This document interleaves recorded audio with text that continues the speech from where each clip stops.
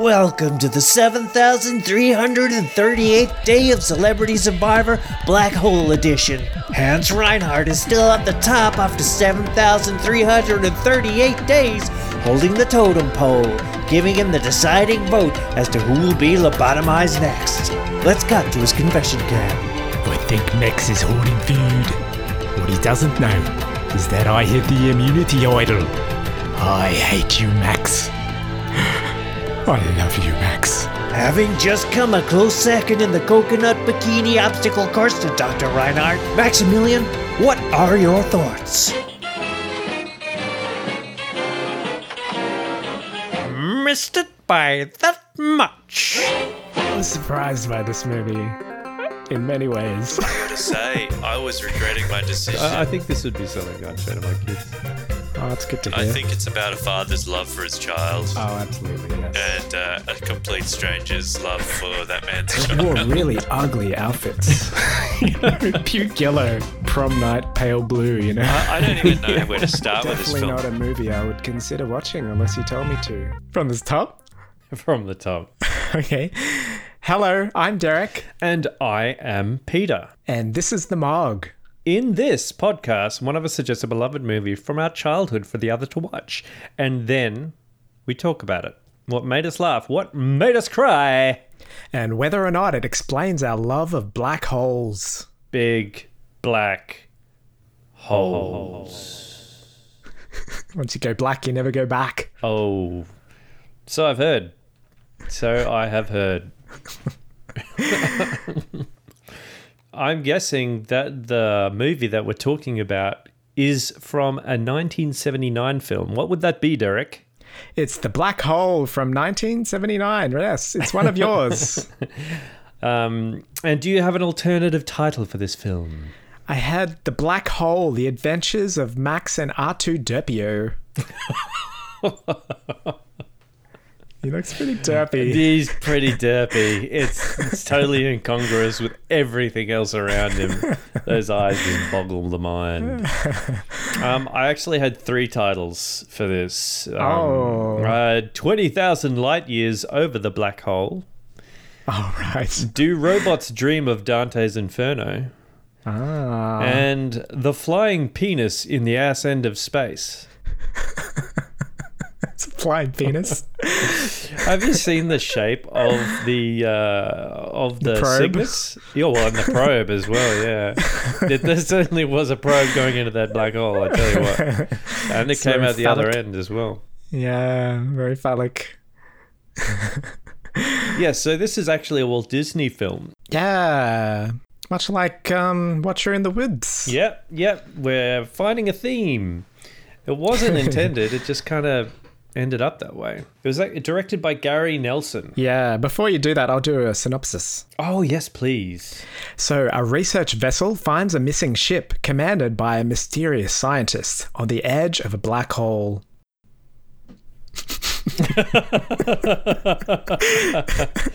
It's a very in-depth story, this one. Yeah. The mysterious ship pretty much sums it up. It's like the only thing that makes this movie mysterious is the set, the environment, and the music. Just not so much the characters. This is one of those ones where the more I looked into it, the more I saw the pixels start to appear in the picture. That being said, I still really enjoyed it. For a variety of reasons. But yeah, it's not a perfect film. I know it didn't do well at the box office, but I still enjoy it. And it is very much a childhood film for me. Yeah. But do you have any background to this film? Well, like you say, it was directed by Gary Nelson. He was a newcomer. He did Freaky Friday before this, and later on he went on to make Early Edition. Do you remember that TV show? No, I don't. What's It's that? like where he gets this paper and that tells the future, and then he has to save the day. Oh, yes. That had that guy in it who did things. But it was originally meant to be directed by John Howe, who was Watcher in the Woods. Oh, really? Yeah, he There was you meant to go. direct this. So There's the link. there's a strange connection between me and these films. I know what it is. It's that there's a dark broodiness to these films. You know, there's something mysterious and otherworldly going on. Yeah, absolutely. I like the feel of this film a lot because I was surprised. It is a Disney film, like you say, but there's a lot of Kubrick in here, I've thought, with 2001 Space Odyssey, and that sort of is heavily influenced by that. Obviously, the Star Wars link. Yeah, it's like they were inspired by a few films and they decided, let's see what happens if we just whack them together. Because this went through a bunch of scripts. Like, it was originally going to be pegged as a disaster film. It was called Space Probe 1. Yeah. That's right. Love that. But what is it with all these holes and probes? And I don't know. Maybe it's just all space terminology has something to do with that. And it was, as in reference to your title, 2000 Leagues Under the Sea. It was very Jules Verne, and it does have a sort of that vibe to it with the captain. And the music of this, which does greatly add to the feeling of this film, was by John Barry. Yeah. And he did 11 Bond films. Oh, really? 11 James Bond films. He also did Out of Africa and Dances with Wolves. Oh, right. Dances. Yeah. Oh, Kev. Dances with Wolves. That's right. So we've got another connection there. I liked the music. It was quite good. It's a nice score. I really liked it, yeah. And it had the overture, you know? Like, this was Star Trek, the motion picture. It started off with the overture as well. I noticed that too. And I was like, actually, this doesn't have not just an act one. And it goes for a while and you wonder what's going on. And you're checking your TV to make sure that the screen's still working. It's true. And like there was this long sustained fanfare ending and then the next verse. It just sort of kept going. I was like, wow, cool. Well, apparently this was like one of the last films that actually did that. Yeah. They did do it in the past. Yeah, Gone with the Wind, all that stuff. Yeah, absolutely. But this actually was nominated for 2 Oscars, Best Cinematography and Best Visual Effects. It lost out to Apocalypse Now and Alien. Oh, right. It was a high esteemed sci-fi film. You know, in this year, 1979, there was Alien and Star Trek. Yeah. And it's really interesting that those films come out because there's a lot of similarity and overlap between them, I feel. It must have been the influence of 2001 and Star Wars in terms of the sort of like a standard beginning, at least, to films around science fiction. And this film starred Maximilian Schell as Dr. Hans Reinhardt. Yes. He's an Oscar winner, did you know? No. He won an Oscar for Best Actor, Judgment at Nuremberg in 1962. Oh, right. And he met the director before this and they were just having a chat and he said, have you watched this TV series Washington Behind Closed Doors? And then Nelson says, yeah, not only did I see it, I directed it. At that point, Schell gives him a hug and says, I'll do your film. It was like really dramatic. It was a very random story. I kind of like that though. It's the only reason he got on board with this. Yeah, and it kind of shows. He's like the only actor there that's really giving it his all. Well, I don't know. Anthony Perkins, man. He's from Psycho, Norman Bates. He's amazing in this. Dr. Alex Durant. And Robert Foster, I'm a big fan of him, man. Jackie Brown and Mulholland Drive. Jackie Brown. Yeah, but I mean, I guess there are a few standout characters in this film to me that just seem to sit above some of the other characters, like the Robert Forster character, you know, Jackie Brown's character, and the Joseph Bottoms, Lieutenant Charlie Pizer, and Yvette Mimieux as Dr. Kate McCrae. They're all kind of were just characters out of a science fiction television series to me. Even Alex Durant, the Anthony Perkins character. Yeah, there was something interesting going on between him and Dr. Reinhardt, but Dr. Reinhardt really did seem to just take the limelight from everyone else. Yeah, absolutely. So I have an important question. What kind of songs do the planets like to sing? Neptunes. Oh God! Is this a prelude of what's to come when we're going to be getting into the act? When do astronauts have lunch? At lunchtime. Oh. Oh, man, this stuff, I have to be writing this stuff down for Christmas. But the important question was, how has this film touched you? Oh, yes. So I very much remember the cover of this film. Like, if you've seen the poster for it and on video cassettes and all of that, it was almost one of those films I think we must have tortured our parents with, because whenever we'd go to the video store, it'd be one of those things that would just leap out at you. Wow. Because you see the black hole and this dark ship, and you've got the lines, the array, that graphical array thing, and just very vivid poster, but very dark and foreboding. And I loved it. And so I remember going to the video store all the time and picking that one out. And the video store we used to have nearby didn't actually have the cassettes. You know how at the video stores you all had the cassettes sitting on the rows. People would pull the cassettes out and bring it to the front counter.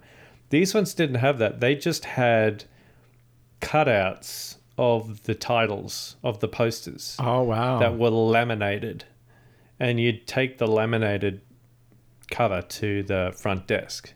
Because they were that valuable. They were so valuable. They were worried about people stealing them. Must have been the reason. I don't really know why, but that was the thing. So you'd be looking for your laminated video, and if it wasn't there, then you knew it wasn't out. Oh. They also had, I also remember the Lord of the Rings animated film. We used to get that from the store all the time as well. That had that card, yeah. But it very much, like many of the films from childhood that I really remember, it had that darkness to it, like that mysterious music that would play throughout, that sort of quiet, churchy feel of the ship. And at the beginning, when the ship just seems to be a hulk in space, and then it lights up, all this mystery that starts off right at the beginning, and the effects, and then going into the black hole, and out through the other side, and it was all really like going into heaven and hell. Yeah. All of this stuff, and as a little kid, you're going, "What the hell is going on?" Yeah, your brain's melting down. Wow. There's something about those dark films that seems to really resonate with people, or kids, I think. You're watching something that excites you and that interests you, but there's also a level of fear to it as well. So it was that's kind of where my thoughts and feelings of it go when I think about this film. Yeah. You mentioned that your brother loved this film as well, Chris. Yeah, he's a big fan of this film as well. I'm not sure when the last time he saw it was. Would you watch these together on VHS? Yeah, it'd be one of those ones that we would watch together. Sometimes I don't quite remember sitting next to my brother with some of these films, probably because my eyes were literally glued to the screen and all else disappeared. It captivates you. I like this. It does. But what did you think? Yeah, well, I liked it. Yeah, absolutely. So what was your act one? Every horror science fiction film in existence. Oh, right. Why? Because as soon as the film starts, I get a vibe from a whole bunch of different films of this, the like Alien, this lone vessel in space, or Event Horizon with the ship. Yeah. Star Trek, the motion picture. All of these things seem to start in that quiet solitude of space and the mysteries that come about. So like the it's like Event Horizon stole a lot from the black hole, which stole a lot from 2001. Yeah. So it seems like the beginning of this in some ways really was the setting for a lot of horror science fiction, or science fiction with that dark element to it. It's effective though, I think. Yeah, but there's also some of the tropes of the era, like the ESP. Oh, right. Yeah. That came out of nowhere. It did, didn't it? It's like they chucked it in there with everything else. And I like how it's only ESP, like, with the robot. What does it say about all the men? What are they saying? Men are too stupid for ESP? Yeah, maybe it's just that after a while, you just have to shut a part of your brain off and just, communicate with something that makes logical sense. Like a robot. But my act one was prepare to have your black hole probed. And it starts with the overture, like we were saying. It's very much a space opera, isn't it? Yeah, it's selling an epic, this overture. The music in this is really giving you this epic feel to a film. And a lot of the time you can kind of feel it because of the visual design and the size of the ship, and the special effects for the time were really good. Yeah. And like they're heavily relying on those sort of, they're channeling the sci-fi late 80s and late 70s vibe with the theremin and the instruments. Yeah. And the green grid, that was CG, and that was like the longest CG sequence to appear in a film to date. But also that the font was very, it was like that fixed width font typed in red. So like unreadable font. What I find interesting is that, this is modeled after Star Wars. Like even the music, it's got that military fanfare style. Well, Star Wars very much borrowed from Holst. If anyone's listened to Holst, The Planets. All right. It's very much from that.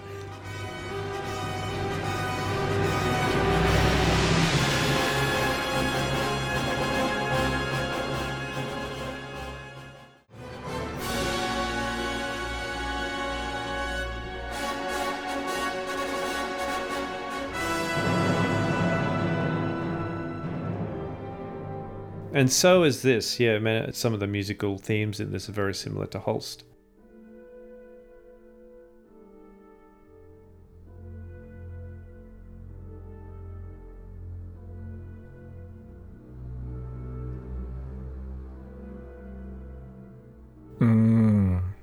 But what I found was interesting is that Star Wars didn't really choose to adopt those sci-fi stereotypes. It went another way. I think the tone was very different. Star Wars always had this sort of, it starts with action. Star Wars doesn't start with the quiet beginning and the looking off into space. It very much starts blaring and continues blaring throughout, and not in a bad way at all.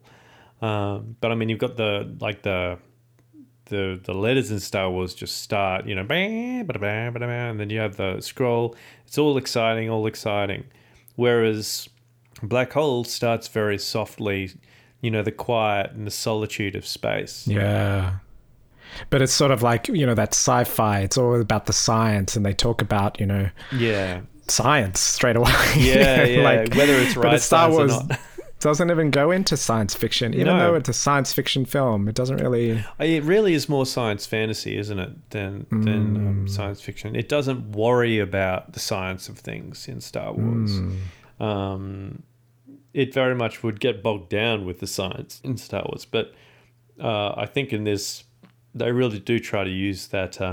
Try to lend a bit of sciencey, wisey techno babble. It does. So it's in 2130. It's very cerebral. It's a very Peter film.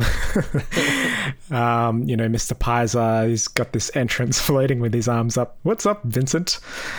And Vincent looks pretty goofy here. I think it's the eyes. It's just those, the eyes, yeah. It's like Walt Disney. Dots. It was a requirement in the contract, I think, for Walt Disney to make a film. And it sort of makes him look surprised. Yeah. Just those two dots in his eyes. And it reminded me a bit of the Hamburglar. Do you remember the Hamburglar? He's got this burger for a head. Yeah. And it's true. This is the most ridiculous character, the Hamburglar. He's got a hamburger for a head, but he'd steal burgers to eat them. It's sort of like cannibalism. It's so bizarre. What can I say about the Hamburglar, Derek? What can I say about Well, it looked like Vincent. And it's the largest black hole they've ever encountered. And then they have a look at it, the holograph. Yeah. And I found that term was interesting because it later became the hologram. But holograph is actually more accurate because, we've got photographs. That's true. Yeah, so it's interesting how these terms originate, and like some it's from, fiction and from science, and just how things evolve like that. Like hologram's more telegram than telephone. But there was like green screen effects here. It was really well done. Just how they, overlay the black hole on top of their faces, and they're talking about it, and the most destructive force, nothing can escape it, not even light. It's like Dante's Inferno. Yeah, it sets it up well. Yeah, and a lot of the reviews that I did look up, generally I try not to look at too many reviews for films that we're about to watch, but a lot of the quotes in this, because there are a lot of quotes getting chucked out, particularly by Vincent. It seems to just try to chuck in as many quotes about anything and everything as humanly possible. Would you agree with that, or do you feel like those quotes as they come in, at the start I didn't realize that was what was happening, and I thought it was quite a nice touch, but they definitely went overboard as it went along, and you realize, okay, they're just throwing them in now. They're just trying to sound pretentious. They're trying to justify this sort of lack of dialogue with like borrowed lines and borrowed concepts. I don't know. I must admit, it never really bothered me, all of the cliched lines that they were throwing backwards and forwards deliberately. Yeah, I didn't actually mind it. I found it a bit quirky and a bit different from the same old stinted dialogue of many science fiction films. Yeah, but at the same time, I guess you can flip that over and say that they were being a bit pretentious. But I'm not sure. I'm not sure. Well, the thing was that it was who was delivering the lines, and sort of at this early stage, you don't really know the characters that well. But this guy, McHale's Navy, what was his name? Do you mean Harry Booth, the Ernest Borgnine? That's him. Yeah. He was in the Poseidon Adventure, another disaster film. Yeah. But he's the one that said the Dante's Inferno line. But then later on, you realize that doesn't ring true with his character at all. No. Why would he say something like that? Well, he is a journalist. So in some ways it was accurate. Is he a journalist? That's true. I believe he talked about being a writer. He was the least literate person on the crew, but he was also the writer.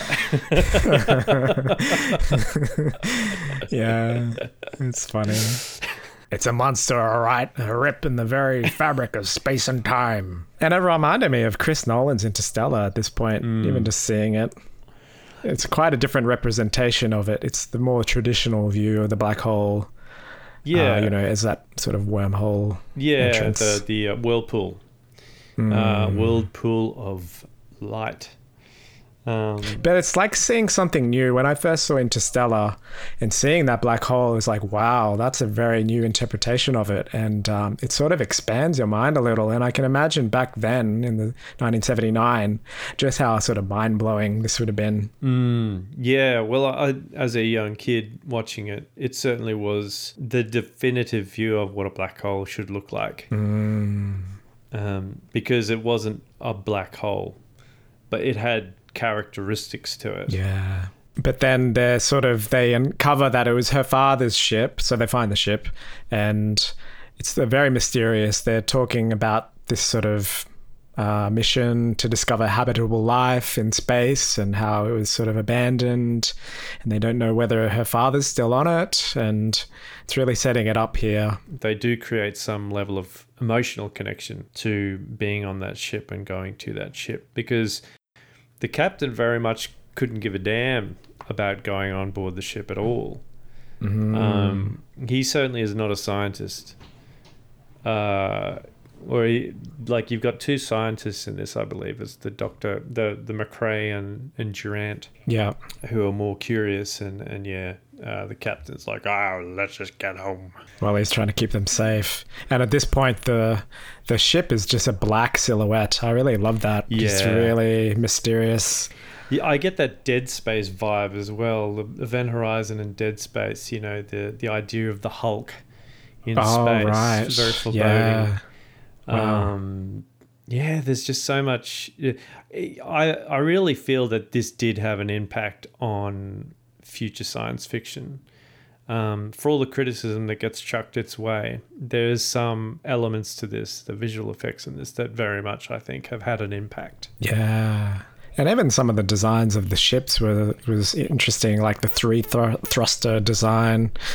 Sort of is different. It wasn't really, it was unique, I would say. Yeah. And I think a lot of time and effort went into the creation of that stuff. And I think it also influenced the plot as well. When I was reading about this, there seemed to be so many instances of where a person received the script and they said, we need to rework this script.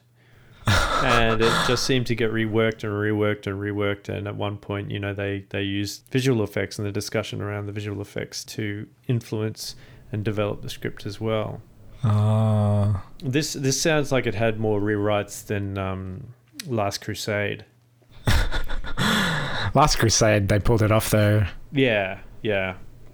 How would you say this went? I would say as a kid watching it, I think they pulled it off. But as an adult, there are elements to this that are a little jarring.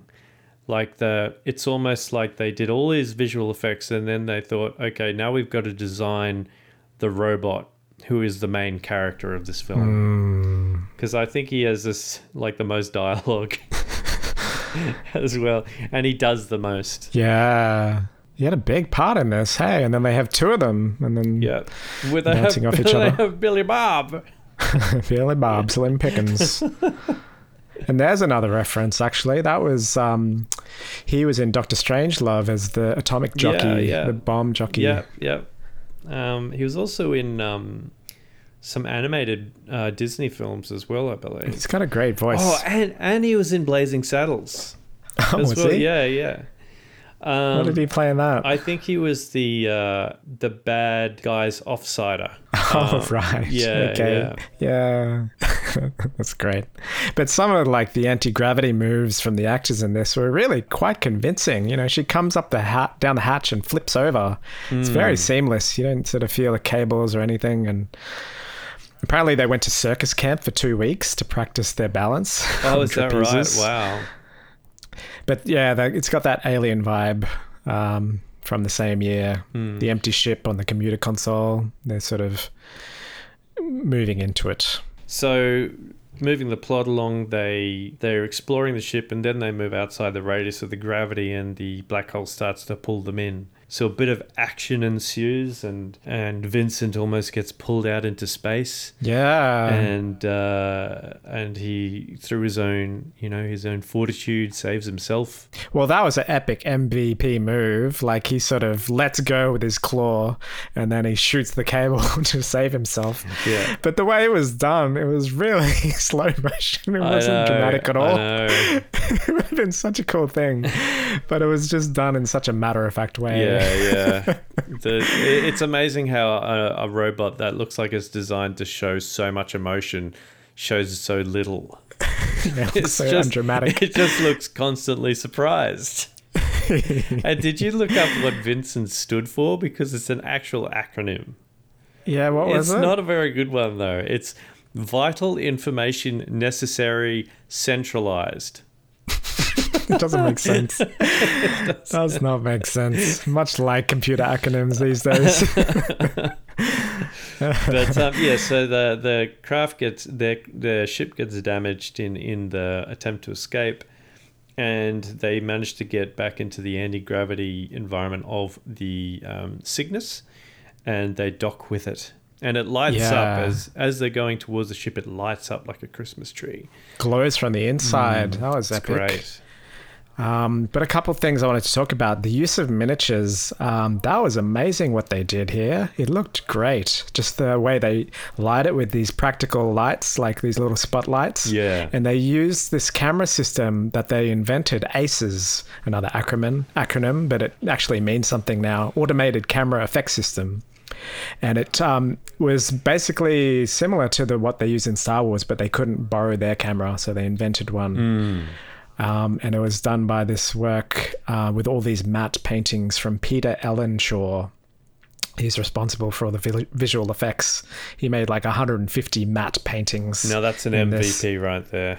Oh my God, yeah. I love that the work that they did with just how the sense of scale, and you really get this sense of not being a miniature. It's very good, and such a complex ship as well. The design for it, it's not just your simple monolith type. Yeah, and there's like transport lines and different, there's the whole generator section, and there's the section with the plants inside the farm. It's really cool. Yeah, it's very well designed. And when they do end up docking with the ship, it opens up and it's all quiet. There's something to the solitude of the ship. And I got almost a feeling that this was like the indoor slow motion picture. Why? Yeah, well, in Star Wars, they go through all of these halls and stuff in space of the Vija probe, whereas in this, they seem to do the same thing, but inside, because they're exploring the bowels of the ship, but there's no one there, nothing's happening, and it's just a very slow progress towards actually getting to the bridge of the ship. Yeah, I guess I didn't notice it much because the score was working really well with the story there. It sort of has this big impactful brass hits when they reach these big expansive reveals of key set pieces. Yeah, I must admit it didn't really bother me, but I did notice that it was taking its time to get there, and I think that might have been a bit boring for some audiences. Oh, I had a funny line that I got to go back to. I'm sorry I blew my stack, Dan. Oh, yeah, that's right. Just out of the blue.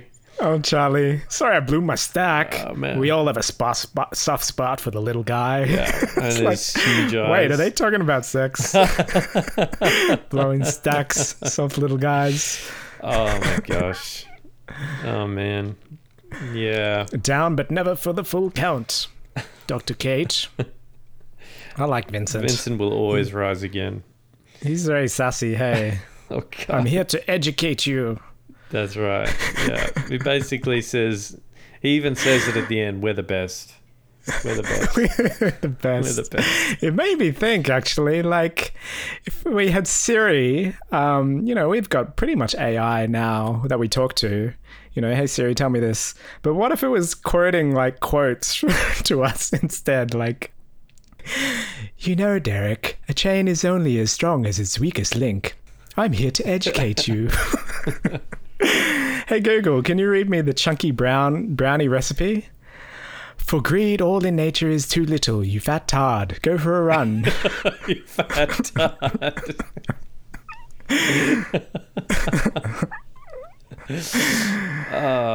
Yeah, that's about it. This is what we need. I think I'm going to write one and call it Maximilian. Yeah. Not Vincent? Maybe Vincent.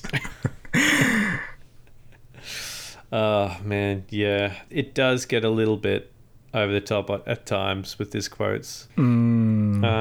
He's so condescending to absolutely everyone.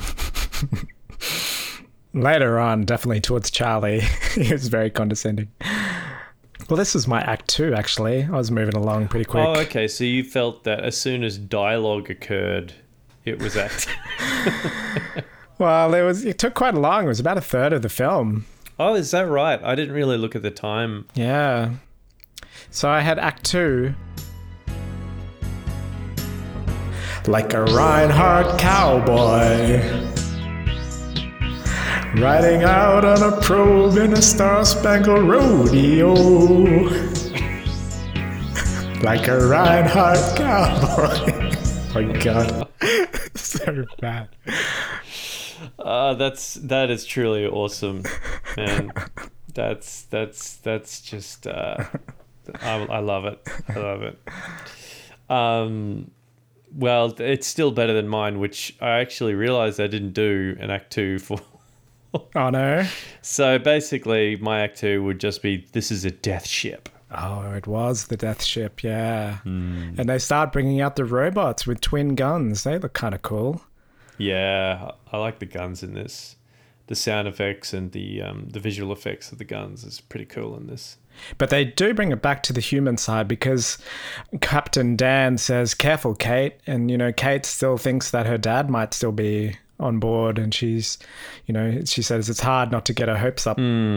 Yeah. And I guess that's the thing, that finally we get that they walk in the bridge and no one's responding. And then, of course, sitting on his couch all relaxed and chilled is Dr. Reinhardt. Hans Reinhardt. Hans. And he has to have an accent, right? Yeah.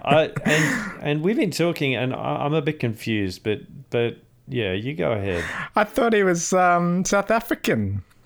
Yeah. I think that you're probably the only person in existence who thought he was South African, but that's okay. Because Maximilian's there, and he introduces him, and he goes, "Oh, he's such a nice little robot. He's harmless."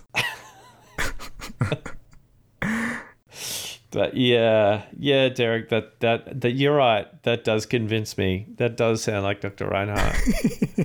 I'm convinced. I'm truly convinced. My robots are programmed to react against any active aggression.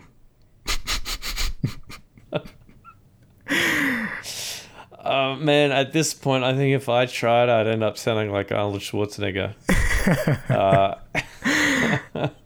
It's what you might call a Mexican standoff. It's David versus Goliath. But if he's not South African, where would he be from? I think, judging by the name Hans, I'm going to just make a leap here and possibly German, but maybe not. I don't know. Nah. That might be a racist comment on my part. Nah. He's harmless. He's nothing but a little prawn. Filthy little prawn. Filthy little prawn. Man. Yeah, you're right. I'm convinced. Absolutely convinced. But I liked Hans. They lit his face really well. He just had this spotlight on his eyes, and they were all dark and sunken. He had a bit of this Marlon Brando Apocalypse Now thing going on. Yeah, probably. Yeah, he was probably a bit easy to work with, I would say. But man, he certainly did like some of the lines of this guy.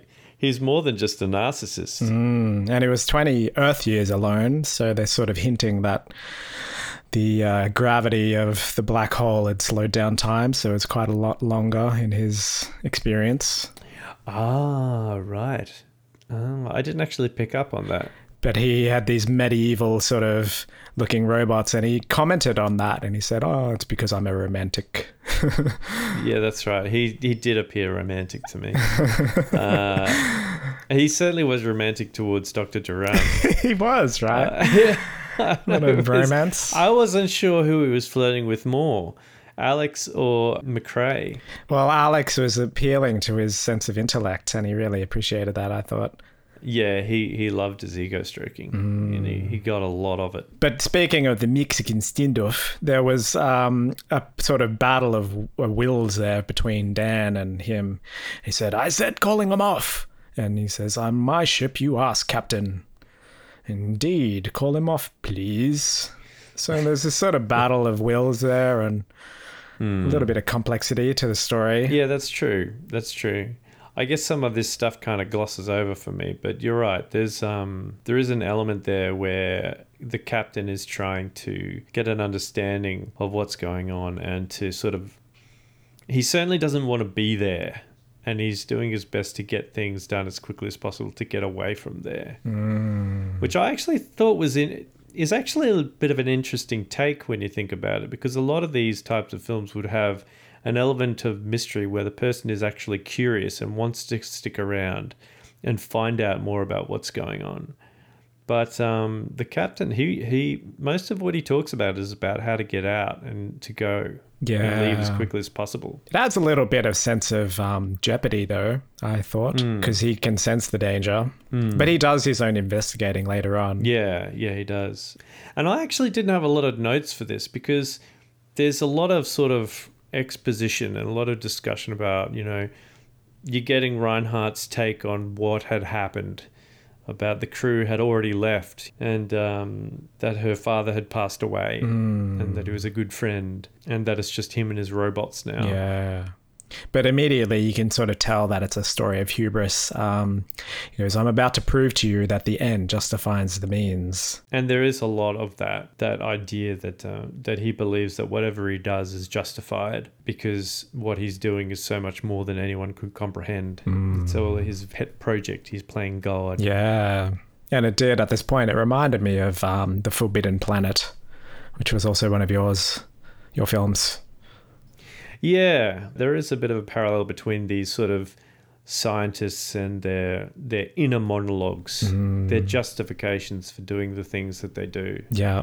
There's probably a bit of a difference between the two, though. With Morbius, I think that some of his actions were either willful ignorance or just plain ignorance, and he didn't realize the impact that he himself was having on his crew. Yeah. And he very much regretted it, whereas Hans thought everything that he did was justified, and that everyone else was just a tool towards whatever it was that he was trying to achieve. I liked how they were trying to give him some complexity, though, but they didn't quite pull it off, and it became a little bit too black and white. He's a villain.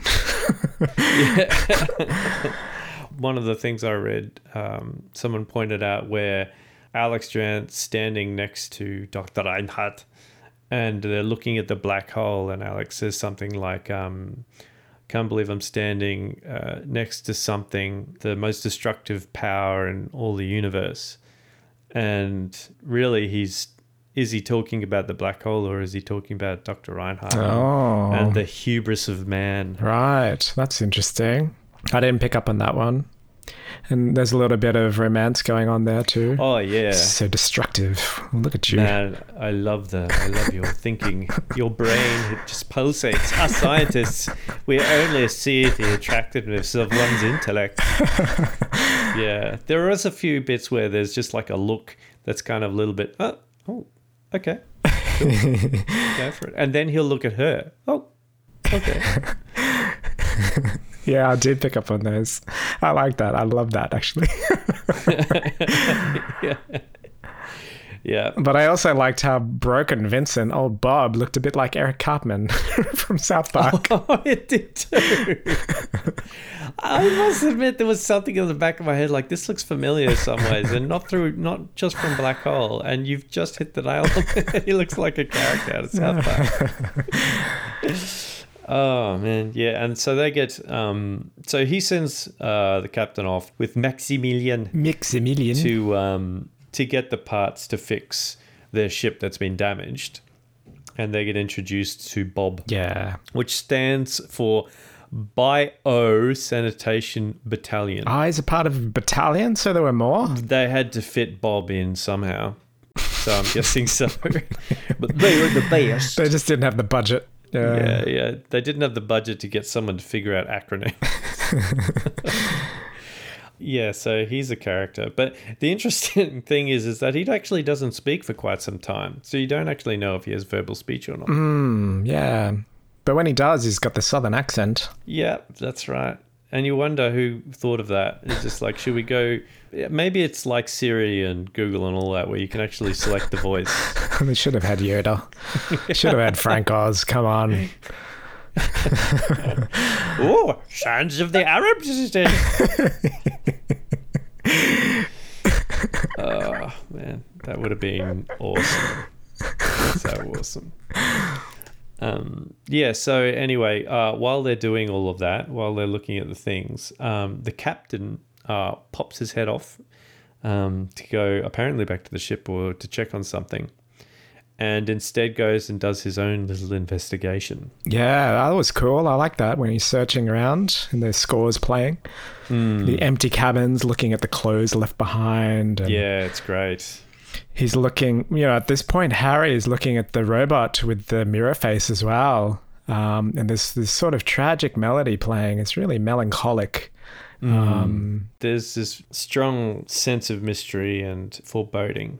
I just love just the vibe of it. The funeral procession. Oh, that's true. Of one of the it looked robots. epic, hey? They were like knights. He actually reminded me a lot of Jedi. Yeah. Just the robes. There is that very gothic sort of style to everything. It's really like a Viking funeral, how they launch the coffin into space. But they drop little bits in as well through this, like the huge hum of energy from his generators, and he's like, oh, the first step to colonizing a galaxy.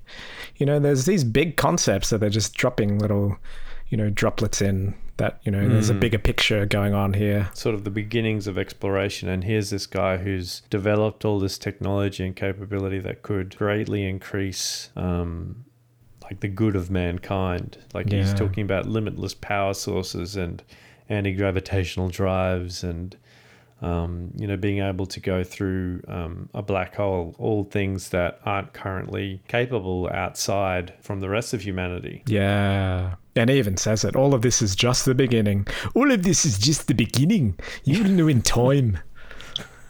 You filthy prawn. Filthy prawn.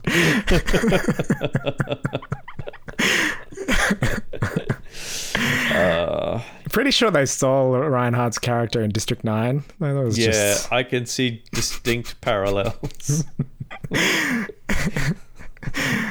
Gina Reinhardt.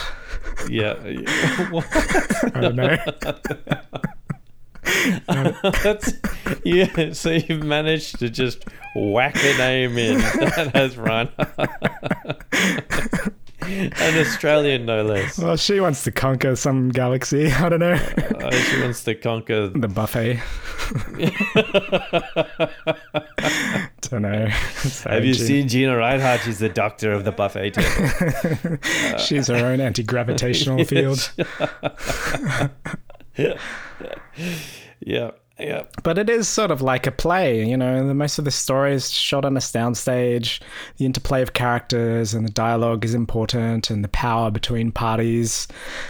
They're scientists and what they're siding with. And I think probably some of the script lets it down a little bit, or I don't know, some of the acting. I did think that the Harry character, the journalist, was probably the most different character out of all of them. Just this enthusiastic, almost bungling, investigative type guy who is later revealed to be more of a coward than anything else. That was heartbreaking. That wasn't his character at all. The double cross. You reckon? But that element of, the first thing he suggested was, let's take over the ship. Well, that was unknown, but to sell out his friends, I don't know. That was a bit of a stretch for me. Yeah, I don't know.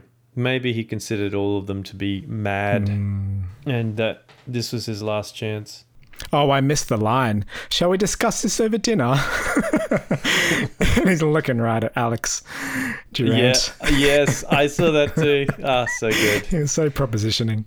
Yeah, I know. And I like, there's this line that he says at dinner and he goes, "You're the only people to know of my existence." I just thought that's somewhat of a hint. That was somewhat South African too. Never. That wasn't South African. Why would it be South African? It's obviously not. But he's speaking of accents. Bob is the other Vincent. I had him. I didn't know he was Bob at this point. He starts speaking at this point. And he goes, "He did things to me I sure don't like to think about." Hardy har har.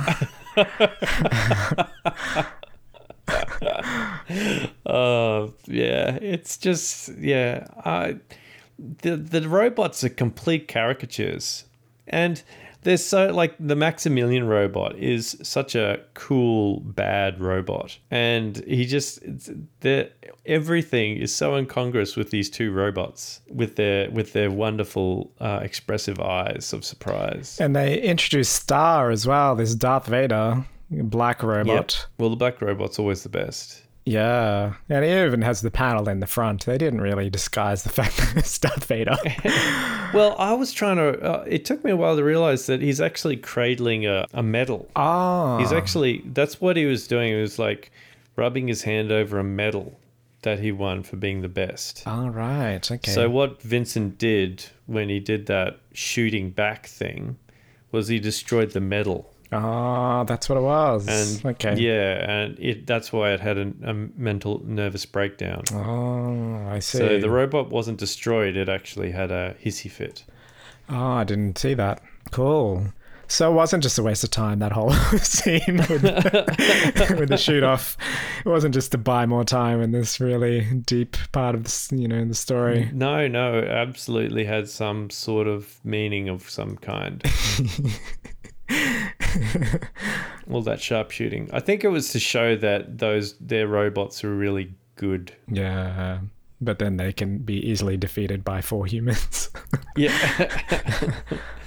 So at that point, Bob takes Vincent aside and tells him the truth and explains to him what has actually happened to the crew. And it all comes out in a big splash of exposition. Yeah. Where he goes, "This is a death ship." I can't even do it. This is a death ship here. Yeah. But all while this is going on, there's the other plot of Alex changing his allegiance to his crew members, and he's siding up with the filthy prawn certificate, finding the ultimate knowledge.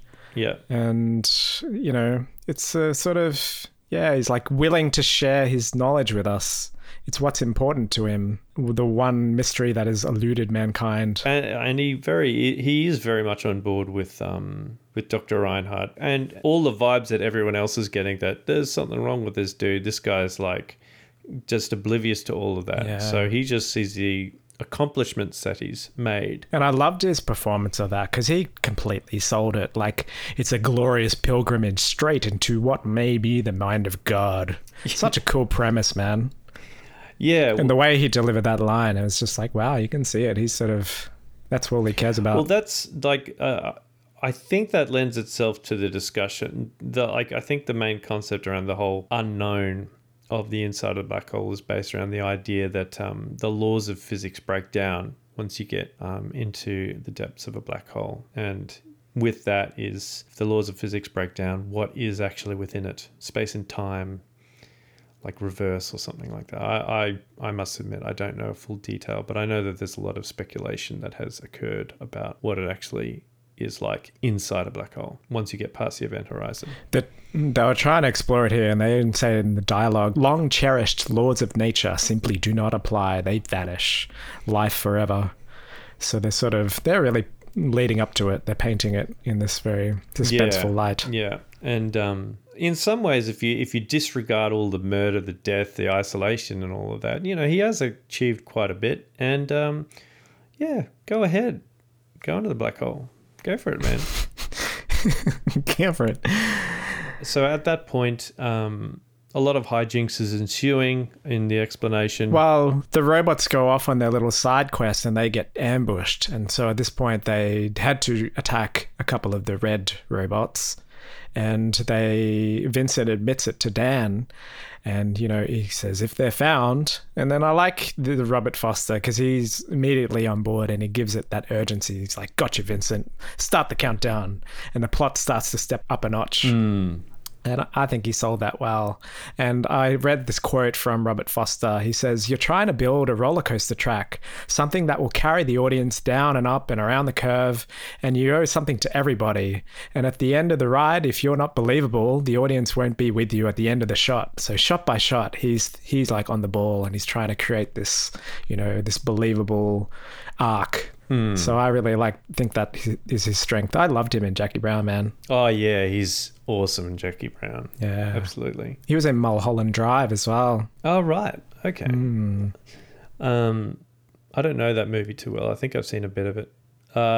So one of the things that's going on also is Vincent is communicating telepathically with Kate, and that was really her moment. Hey, she delivered, she was delivered that information via ESP, and you just had to read from her expressions, and that was done quite well. What did you think? I agree. It was I noticed that as well, that she had to respond without knowing, without anything to work off. So I thought she did a good job there. And I had a bit of trivia actually around her character. Did you like her as an actor? To some extent, I thought she was good, but sometimes she flipped a bit to being a bit of a damsel, if you know what I mean, like being trapped, and she gets rescued by the captain, and they kind of hug and almost kiss type thing. Yeah, there was a bit of something there. Hey, it almost felt like a bit of history, but yeah, it was a bit, I don't know. I didn't mind that because, you know, it would be believable if they were sort of entangled in some respects, being so, you know, isolated from the rest of humanity. Entirely possible for 4 dudes, 1 girl, and a robot. So doesn't sound foreign at all. Sounds like a sitcom. Or the sequel to The Forbidden Planet. But the trivia I had, Jennifer O'Neill was originally cast, and the director, because like they were saying the long hair wasn't going to cut it in space because like it would just be flying everywhere. You know, they couldn't have tied it up like they did with Leia. They couldn't have just put her hair up. They had to cut it off, and so they forced this woman to cut her hair, and that was like her main calling card. And she was traumatized, so she had all these whines, and she got in a car accident, and then they had to recast her. Oh my god! After cutting off all this hair, yeah, she was traumatized because her hair got cut. Yeah, wow. And for the film, and then they had to recast her with the Yvette. What was her name? Millier, I think it was. Yeah, but she did a good job. I liked her, especially in that part where it's really a mini climax, isn't it? Where they're sort of leading up to Alex knowing, and he pulls off the mask and you see that it's a corpse. What did you think of that reveal?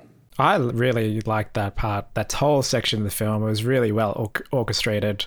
They're sort of getting increasingly more dramatic with the score, the camera angles, the lighting, and they're sort of tighter and tighter in on the faces until that reveal. It was really well done. Yeah, I thought so too. Oh, I had one more bit of trivia. They were almost casting Sigourney Weaver in the film as Kate. And the producers said, "Oh my God, with the name like Sigourney Weaver, we don't want her." Oh my God, man. I just love, like, there's always terrible reasons to hire people that people come up with. That's great. Yeah. That's great. I don't think that this really would have been a Sigourney Weaver character, though. No, but I mean, she's amazing. She could have pulled off anything. Yeah, true. She might have done it. She might have changed the character entirely. Yeah, stronger woman, I think. Stronger force to be reckoned with. And poor Alex at this point uses the book to defend himself, but he still died. But apparently that was improvised by Perkins, the book defending thing. I thought that was a powerful is that right? metaphor. I thought that was, that was almost a Christopher Nolan type death, where there's no blood, but it's all implied. And I think it was that scene that actually gave it the PG rating. Right. Where, he gets clawed to death by Maximilian. It's powerful, hey?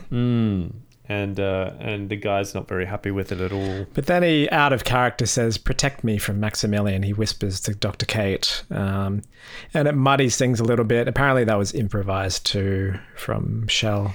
Yeah, they thought that he improvised it, yeah. But then again, it does muddy things a bit, which is not terrible. It adds that question of, like, is Maximilian controlling things? Is he lying to her? Is he insane?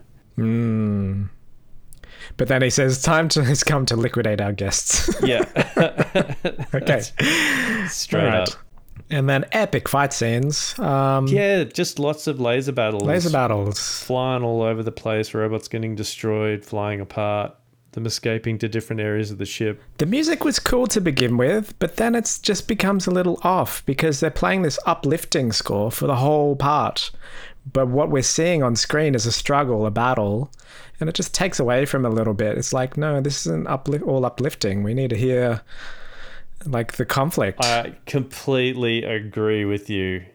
There was something so wrong about the music. It almost sounded like someone had left the record on and it was playing on a loop. Because there were scenes where the music itself was positive and leads to a climax. And then as soon as it reaches the climax, another thing happens, so it has to play that loop again to lead to the climax. So that was a bit of a missed opportunity.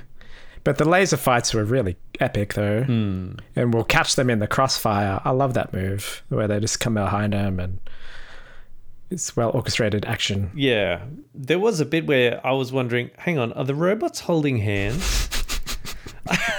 Because to the point, like the robots were just flying around doing like a skating move and they were holding hands. Yeah, this isn't Survivor. This is the love boat. The love ship. That's right. This is not the bikini obstacle course. Come on, guy. Yeah, but a lot of that action is a lot of fun. And Reinhardt's like losing his mind here. He smacks his forehead and then he whispers to the inanimate corpse. It's like he's just going all out. Yeah, he's starting to lose it. And that's when Harry says something to... he broke his leg in the first minute of trying to escape. He faked it, yeah, that's Sneaky right. Harry, double-crossing Yellow Belly. He had a soccer injury. Yeah. At that point, I actually switched it off when he double-crossed them. I thought, that's not Harry. He wouldn't do that. You reckon? He did complain a lot leading up to that point. Like, that was his arc. Like, he started off with someone who was sort of this neutral character. You know, enthusiastic. But when the conflict starts arising, when you have a choice of to man up or not, he goes in the wrong direction. Yeah, fair enough. And I guess if he was to jump on board, he'd just have been another one of the characters doing their thing. Oh, true. They had to give it some complexity. But it felt a little bit like out of kilter for the like character. a Game of Thrones Daenerys moment where, you know, okay, she just raises a whole city to the ground. To the ground. in the space of 2 episodes. That arc was a little bit pushed. I think that they didn't give it time to mature.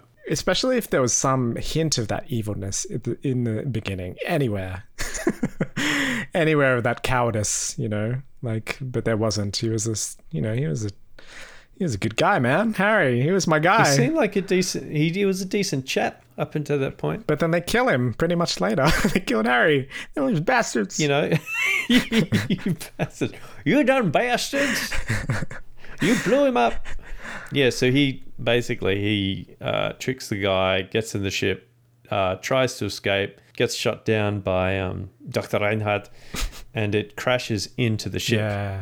And then out of the blue comes an asteroid field. Meteor effects look cool, though. Yeah.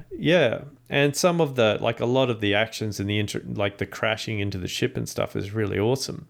It just seemed one of those things as a kid you don't quite think about, but you wonder, like, there's got to be a connection between this asteroid field and what's happening in the action. But there doesn't seem to be any connection. No, like absolutely none. Yeah, it's just all of a sudden, on top of the ship crashing into the Cygnus, you've also got an asteroid field suddenly, meteorites suddenly appear. Yeah. Bit of trivia, 550 visual effect shots. Ah. And the meteors look spectacular, so that's why they put them in. Would you say that this action scene sort of constitute Act 3? Yeah. So did you have a name for the Act 3? Well, my act was slightly later. Let's go with yours. Oh, okay.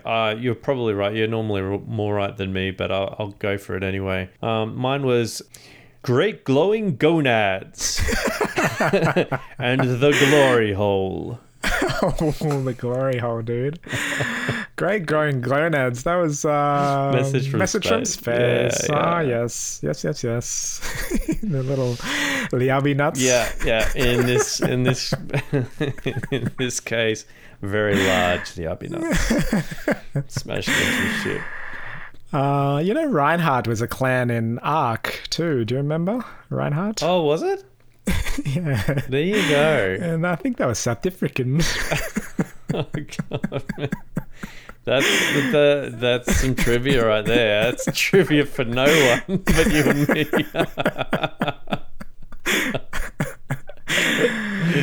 But there's a little Vincent and Maximilian showdown where he sort of drills into him. Yeah. And what did you think of, like, when he like the scream of Maximilian. I found it really disturbing, actually. He was a great actor. I loved him. He's an Oscar winner. Old Shell. He's top grade stuff, man. I know. I'm talking about the Maximilian robot. Oh, right. Oh, sorry. You remember when so Vincent and Maximilian have a showdown. Because his name is Maximilian. I know. It's just like, I'm guessing that wasn't a coincidence. But, yeah. All right. I didn't even hear the scream. Oh, no. So when, you know how he drills inside the robot to kill him so that he floats off into the black hole? Was there a scream? Okay. Yeah, there's like this sort of really high-pitched howling type scream. Oh, right. Okay. And then it flies off into the black hole. Should have been, sorry about that, Chief. Oh, Jesus. Oh, that hurts. Oh gosh. Oh. No, it should have been Don Adams. Yeah, sorry. Sorry about that, Chief. Missed it by that much. Yeah, I missed you by that much, and you got me right in the middle. Would you believe? Yeah, would you believe one hole? Oh, man, terrible. Yeah. Bob dies there. That was quite sad. We're the best. But then we're back in a cockpit, and it's about like what all space movies are. It's that tight cockpit shot of the face. Yeah. There are, the emotions. So that's when they've gotten into the ship to escape. And The probe. Yep, into the probe. But before that, the ship is cracking and falling apart, and Reinhardt, one of the screens falls on top of him. Yeah. Gets crushed. Yeah, and he's crying to his crew to help him, and they're all ignoring him. Very ironic death. There's chances all around him for people to help him, but none of them are willing or capable of doing so. Do you think it was an impactful death? Oh, yeah? Man, that Maximilian Schell, he pulls it off, man. Yeah. Help! I still remember, Maximilian! Help! Yeah. Help!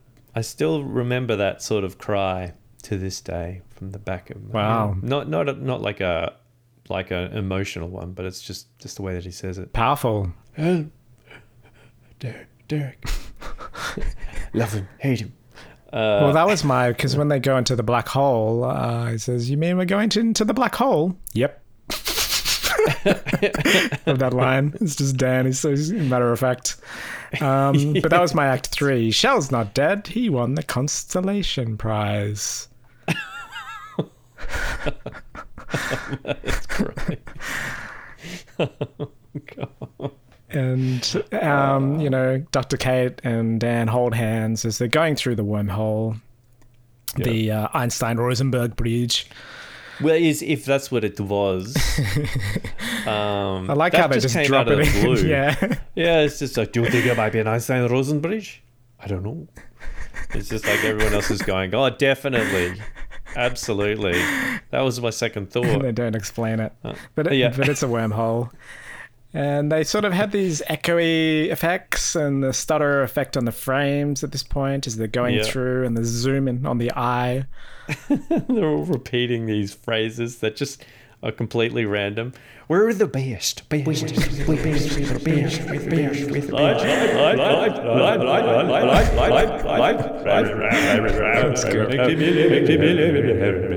Wow, you did that well.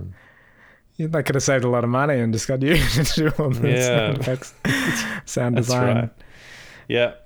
But then we see Shell, Reinhardt, atop the mountain. He's so he's floating through some sort of like starscape, and then Maximilian comes and plonks into him, and suddenly Maximilian and Reinhardt become one. Yeah. And he's inside Maximilian. Yep. And I'm wondering, did they write this for the actor rather than for the film? Because Maximilian is Reinhardt and Reinhardt is Maximilian.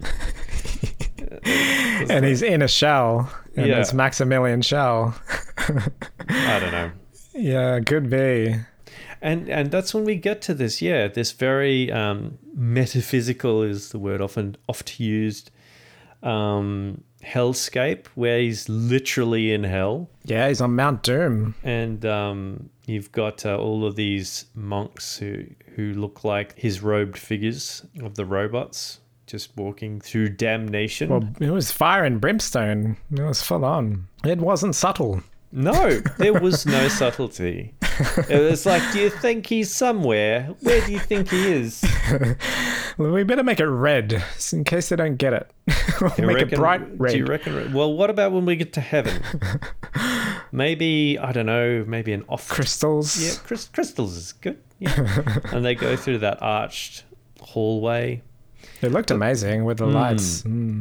I did, as a kid, I really did like that stuff, because to a kid it's just like, so is this actually what's happening, or is it in her mind, or you're wondering what is actually going on. Yeah. I don't think many people have a definitive answer to it, because I'm not actually sure that the writers of the movie had a definitive answer to what they were going to have at this point. Yeah, I was reading an interview and they were saying the original script just had them going into the black hole. There was no definitive ending, and they had, 130 days to figure it out while shooting.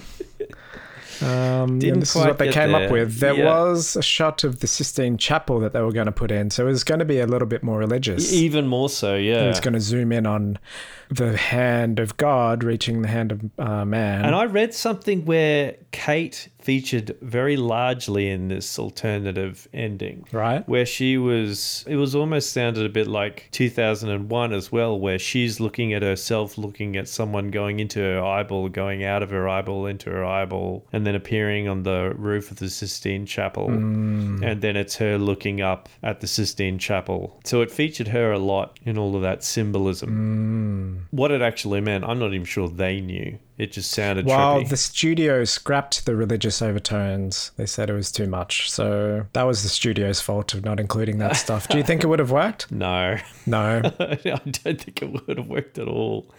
I think it would have made things even more confusing. I'm not even sure if it would have made any sense. Yeah. Because in all of the stuff that I looked at, there doesn't seem to be anyone who's actually explaining what's going on. Well, the religious tones are very clear, though, to me. Okay. They talked about the lack of, to find God in the black hole. That's what he said, Alex, midway through the film. And then we've got heaven and hell. It was all pretty literal.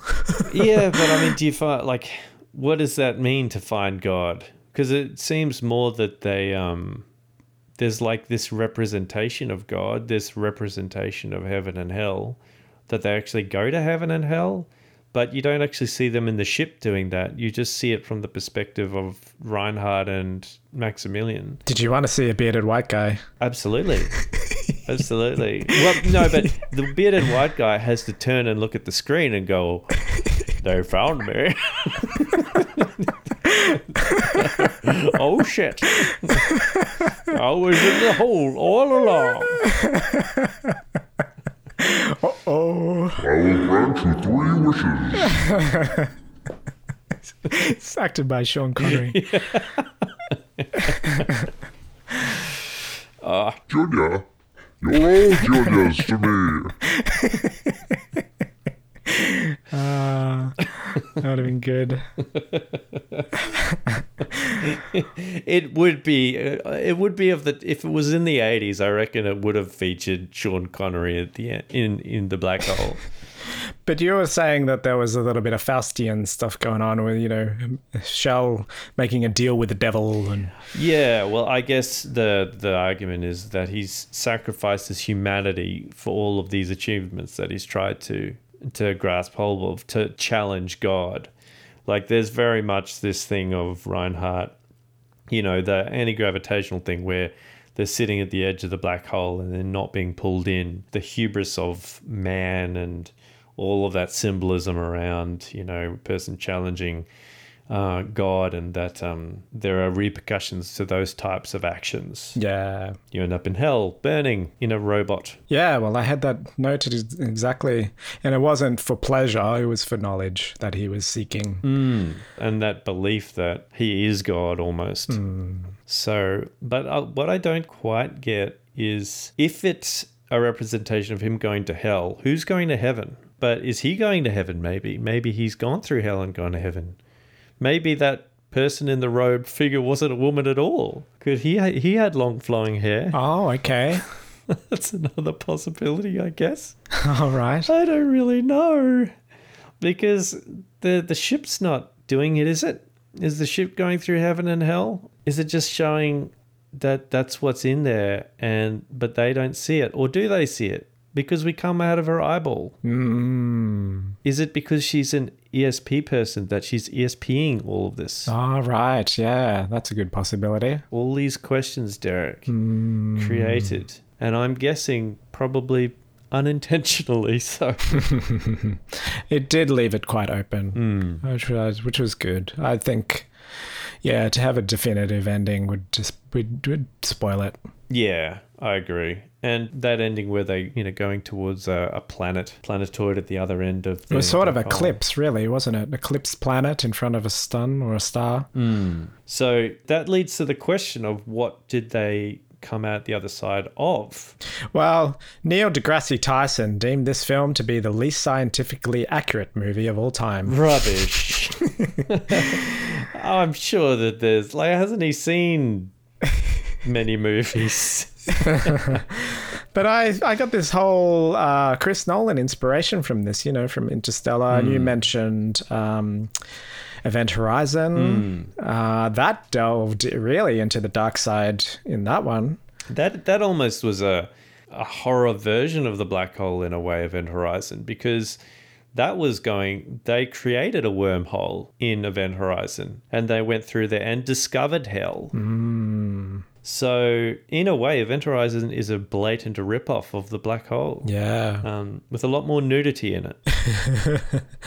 But I was wondering, what sort of scientific rigidity is required in film these days? Yeah, I don't know. And I think that sometimes is based around what genre you're in. Science fiction, I think the idea of science fiction is often wrapped around the idea of asking big questions about the unknown and the future. So, I mean, if you look at Star Trek as an example, a lot of Star Trek is episode by episode asking these moral quandaries or presenting these situations that you wouldn't otherwise be expected to be in. And you get some at the boundary of our knowledge, right? Yeah. So I guess as our knowledge expands, certain things lose their validity as being a part of science fiction. They seem to become more fact or just blatant storytelling. So example is a lot of, when we didn't know much about what was in our solar system, the idea of beings being on Mars and the idea of what the planets were made of, whether Jupiter was a volcanic planet or a giant gas planet. Yeah. Those things start off as what I guess you could call science fiction because they're asking questions about what's out there. They're making assumptions, but they kind of have to some extent, and explore certain questions. So I think that as technology and our understanding of the universe changes, maybe some of the questions stay the same, but they explore concepts that we hadn't even thought of during that time, like quantum physics as an example. We often delve into the science fiction of the quantum realm now, which we hadn't done up until that point. So I guess there's always new questions to be asked, and that's what science fiction is great at doing. But I think in this film's regard that it does cross into the level of art and sort of representation of pure fiction. It's not really trying to be scientific about the ending. No. And Star Wars is not an example of science fiction either. It's more fantasy and that more fictional aspect because it's not asking... Star Wars isn't asking big questions. I think the black hole was trying to ask big questions. Well, it was posing this sort of moral ground and this ethical question of, to what extent are Reinhardt's actions justified? Like, he was right, as you say. He actually figured out a way to go through the Einstein-Rosenberg bridge.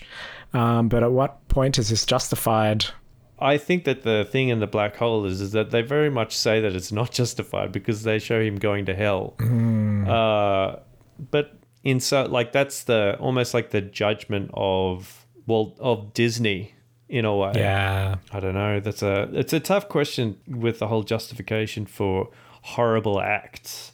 We have many examples in the past of horrible scientific activities being undertaken, very immoral acts, and then because, potentially good things come of it. Yeah. Yep. But what about you? I tend to agree that, I tend to agree with Disney's prognosis and their judgment that he's going to hell. He deserves to be in. He's going to burn for all eternity. We're all Catholics here. Come on. Yeah, that's right. Speak for yourself. It's reinforcing the, the American moral code. Disney has a very definitive moral code, not to its employees so much as to what it believes children to be. But I mean, we were sort of just bouncing around ideas before this, and it led me to believe that, just to bring up that things are changing in America with, the case that Donald Trump is now their president and leading them. And there are people that believe in his ethics and his morals and this huge sort of just slant towards pure capitalism. So I think things will change. Like, it will change the landscape of how things, what our new normal is. So is that in terms of what we justify as right and wrong? Yeah. I think that we've always done that. We've always found ways to justify our actions. Often it's just us looking through the eyes of history that has a view of whether what they did was right or wrong. Mm-hmm. But I always think it's always shades of grey. I think there's a point where something just like at a primal level, the majority rebels against it. But what happens when the majority is like it? As in the case of Donald Trump, he got in, man, by majority vote. Well, that's right. So maybe Trump is the most moral of us all, Derek. That's what I mean. Like, what point will... Do our leaders pave the way to what we define as good and bad? Yeah. Well, that's what we said. I mean, you could argue that that's what Nazi Germany was all about. So yeah. So are you saying you're a fascist, Derek? Is that what you're saying? No, I'm just a certificate. It's you all just about the portrait. That's right. Pick your massacre. But I was going to ask you, because this is one of your films, if you could go into space on one of these missions, potentially one way, would you go? I think it might be based around what I'm leaving, I think. And where I would be going. But at your core, when you're a kid, this is you and had nothing to lose. I wish I could say that I'm one of the people that would be in the ship going off, being the first person, wanting to be that person who explores and it appeals to you, right?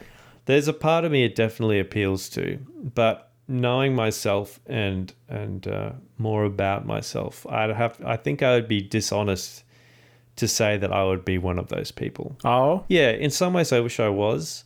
Just that feeling of confidence and that overriding desire to know and explore being the most important thing. But I don't think to me these days it is the most important thing. I think more it's about my family and stuff. So I think that how I relate to others and what I do around others seems to be more important to me than to discover new things. As much as I would like to think that is the case, I don't think really deep down that's who I am. Wow. But what about you, man? Would you be first off the bat? I would go, man. I want to be Han Solo, baby. You just say, screw you all. Screw you guys. Han Solo. And so my next follow-up question is, if you're a mad scientist, what experiment would you run if money and ethics weren't an issue? Who could we experiment on? Oh, man, if I was a mad scientist, man, money and ethics would not be an issue then. Maybe some type of super weapon, probably. Oh, yeah, I like the sound of that. Yeah, what about you? I would breed my own Chewbacca. Han Solo, baby. It's all about Han Solo. Man. But the thing about Han Solo is he wasn't exactly an explorer, man. No, he was a ruffian. He was In some ways, they changed his character slightly in Solo, where it started off about a girl. Yeah, that's true. Yep. But he was willing to explore, but that wasn't the reason that he did it. Yeah, he was always reluctant. That scoundrel. Yeah, that scoundrelous bastard. So how would this rate on your nostalgia meter? Oh, this is pretty high. Give it a 9. Wow, really high. Yeah, it's because it forms a part of how I feel about some things. The brooding, the darkness, and the mystery of science fiction. You know, the haunted house type feel, that questioning about the mystery of the unknown, and the music and the visuals in this more than anything else.